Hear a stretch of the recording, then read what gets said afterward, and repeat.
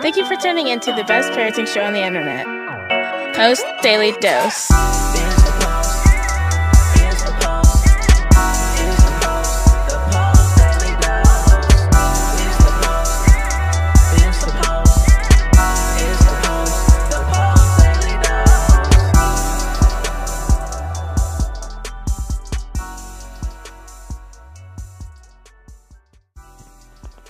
Hey there, Post Institute. This is Christy Saul. Whoa!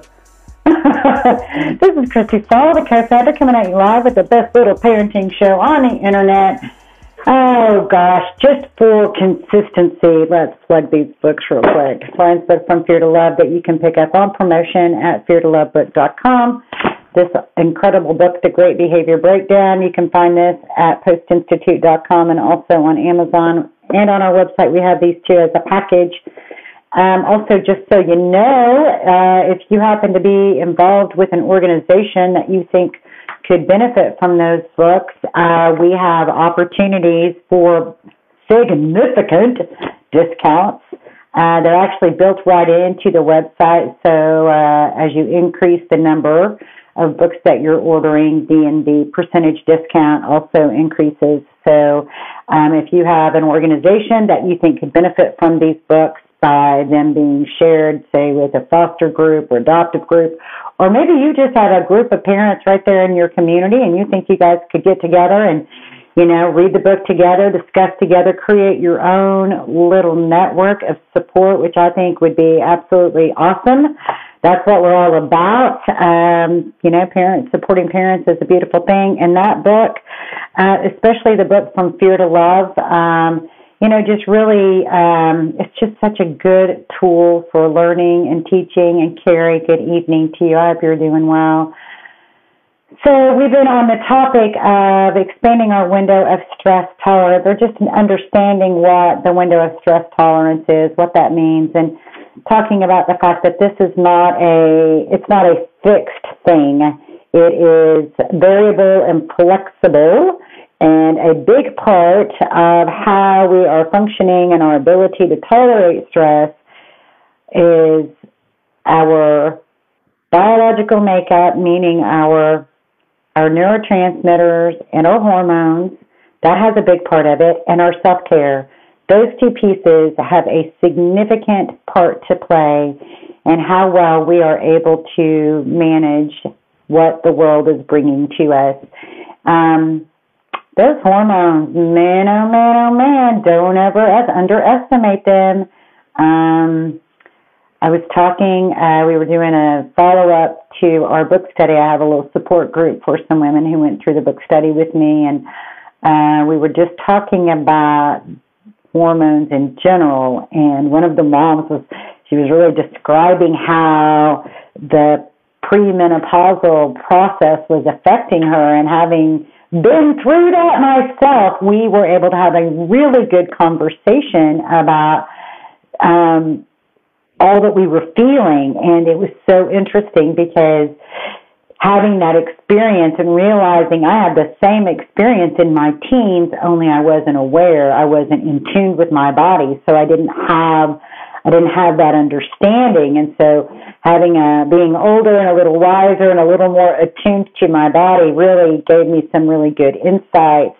And it may be helpful for you in terms of understanding your teens as they're bumping up against their need for autonomy, the biological urge to be more autonomous, and how their hormones just have them all like, sometimes, and then that makes us, sometimes, and then we've got our own internal systems. And so, you know, it's a lot. It's a lot just trying to keep a cool head, rational, reasonable thinking in the midst of all of that. And our self-care is such a vital piece of that. So out of sequence, but because this is just how I'm feeling today, and I feel like it's much better to come and talk about what's just coming up organically versus always sticking to a script. So one of the things that I want to talk with you guys about is this process of noticing how you feel, because sometimes we're just going, or we're just trying to follow the routine, and our fingers are not on the pulse of how our kids are feeling, and they're not even on the pulse of how we're feeling. So take a couple of breaths. We all hold stress in our body, and we all hold it in different places. I tend to hold stress in my shoulders and in my jaws. Some people feel it in their chest. I have a lot of parents I talk to, and they say they feel it right here and even kind of right at their neck, like there's things that they want to say, but they can't say it, like they're not permitted. And that actually could be a script from childhood where you weren't permitted to express your feelings. And so wherever you hold stress in your body, so we close our eyes, take a little breath, and notice where you hold stress in your body. Breathe into that place, learning to listen to your body. What do I need? Am I needing nutrition? Am I needing physical activity? Am I needing my music I like? Am I needing social? Am I needing some support from a friend, or not even support, like just to get out of the trauma bubble, just to get in connection with some people who are just living life, who aren't dealing with the tangles of trauma, and just kind of feel something outside of that, and having some kind of just, I don't want to use the word normal, but that's the word that's coming to my mind. What is it that I need? It's so important to learn how to listen to your body. And it's also really helpful to do these things in front of our children, to take these deep breaths in front of our kids, and to be able to say, I am tempted to get junk food, but I really know I need something good for me. Carrie says she holds hers in her neck too. You might even need a pillow to support you differently when you're laying down. It's just supporting your neck and giving it that support. Maybe a back rub, maybe a hot bath. I'm going to take a hot bath today. I'm feeling kind of edgy, and I think that's why I feel prompted to talk to you guys about listen to your body. What's it telling you that you need? It's okay to speak about that with your children or in front of your children. Say you're getting ready to go into the grocery store, or you're there and you're starting to be like, I need to get out of here. Then say that. And because when we say it out loud, it helps them know it's not necessarily about them. We're humans. We have our own stressors. We have our own challenges. Sometimes we blame things on our children, but really, it could just be that we're just feeling like this. We might be feeling like this just because, and the fact that we have to be parents at the same time sometimes can make it hard for us to feel like we have room to breathe. So seriously, taking up a little of the space, for your life. We compress ourselves a lot sometimes, or we feel like we're just absorbing all the stress in our environment. Breathe that out. Listen to your body. Just tell your kids, I need to take a break. I'm feeling stressed, and I don't want to spew that on you. It doesn't really have anything to do with you. I'm just tired. I'm stressed, and I need to go take a nice hot bath. The more we vocalize about things like that, it helps them, because they need to be able to be attuned to their bodies too. What is your body telling you need?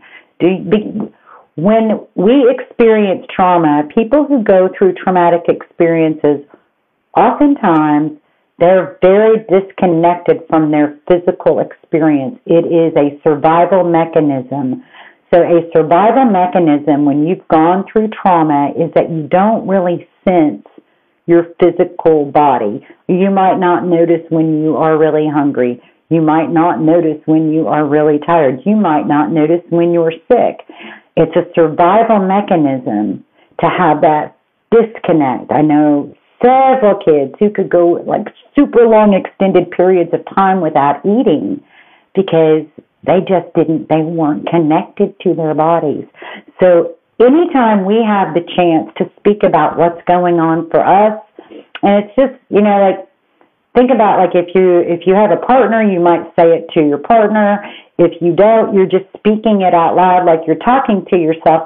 And it's not like you're trying to directly teach your children. It's not even about that. Don't have that expectation hooked. But it is a natural occurrence. It's a natural occurrence because they are watching us and learning from us all the time. So when we can say things like, you know what, I just need to pause for a minute. I just feel like I'm about to flip my lid, and it's just going to be better if I walk away. Say it out loud. And then just do it. I'm feeling really fatigued. I need a hot bath. Like, I need it to be so hot that I almost feel like I'm scorching my skin. So I'm going to go run myself a really hot bath. I'll be out in 30 minutes. Whatever. The more you can speak about the needs that you're experiencing in your body, the more they will learn from you. And it will also be an avenue for helping them learn about being connected to their own body. A lot of times, especially in that, like 13 to 14 and up, it's like they don't want to hear it from us anymore. They don't want to hear, like, they might listen to people on the internet. They might listen maybe to their teachers. Maybe they have some teachers that they listen to. But, they don't really want to hear from us anymore. They're in that phase where everything in them is pushing them towards autonomy. And that is okay. It's okay. It's okay. It's okay. Because they're still watching and they're still learning. They're still picking up little things. So the more we can just kind of try to let some of that go, take some deep breaths, focus on our self-care. It's a tough phase, Karen.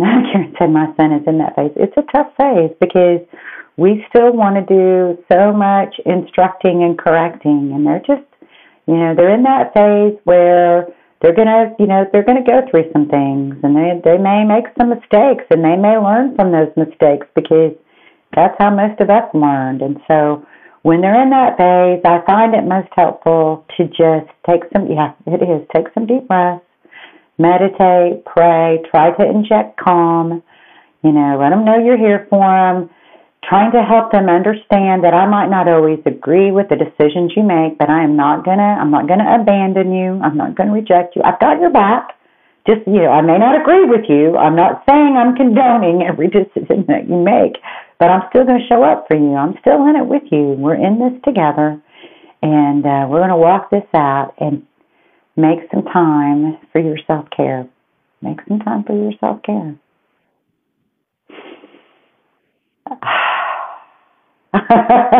That's what I'm feeling like today. Honestly, what I feel like today is I wish I had somebody who could scrub my hair. Like that would feel so good.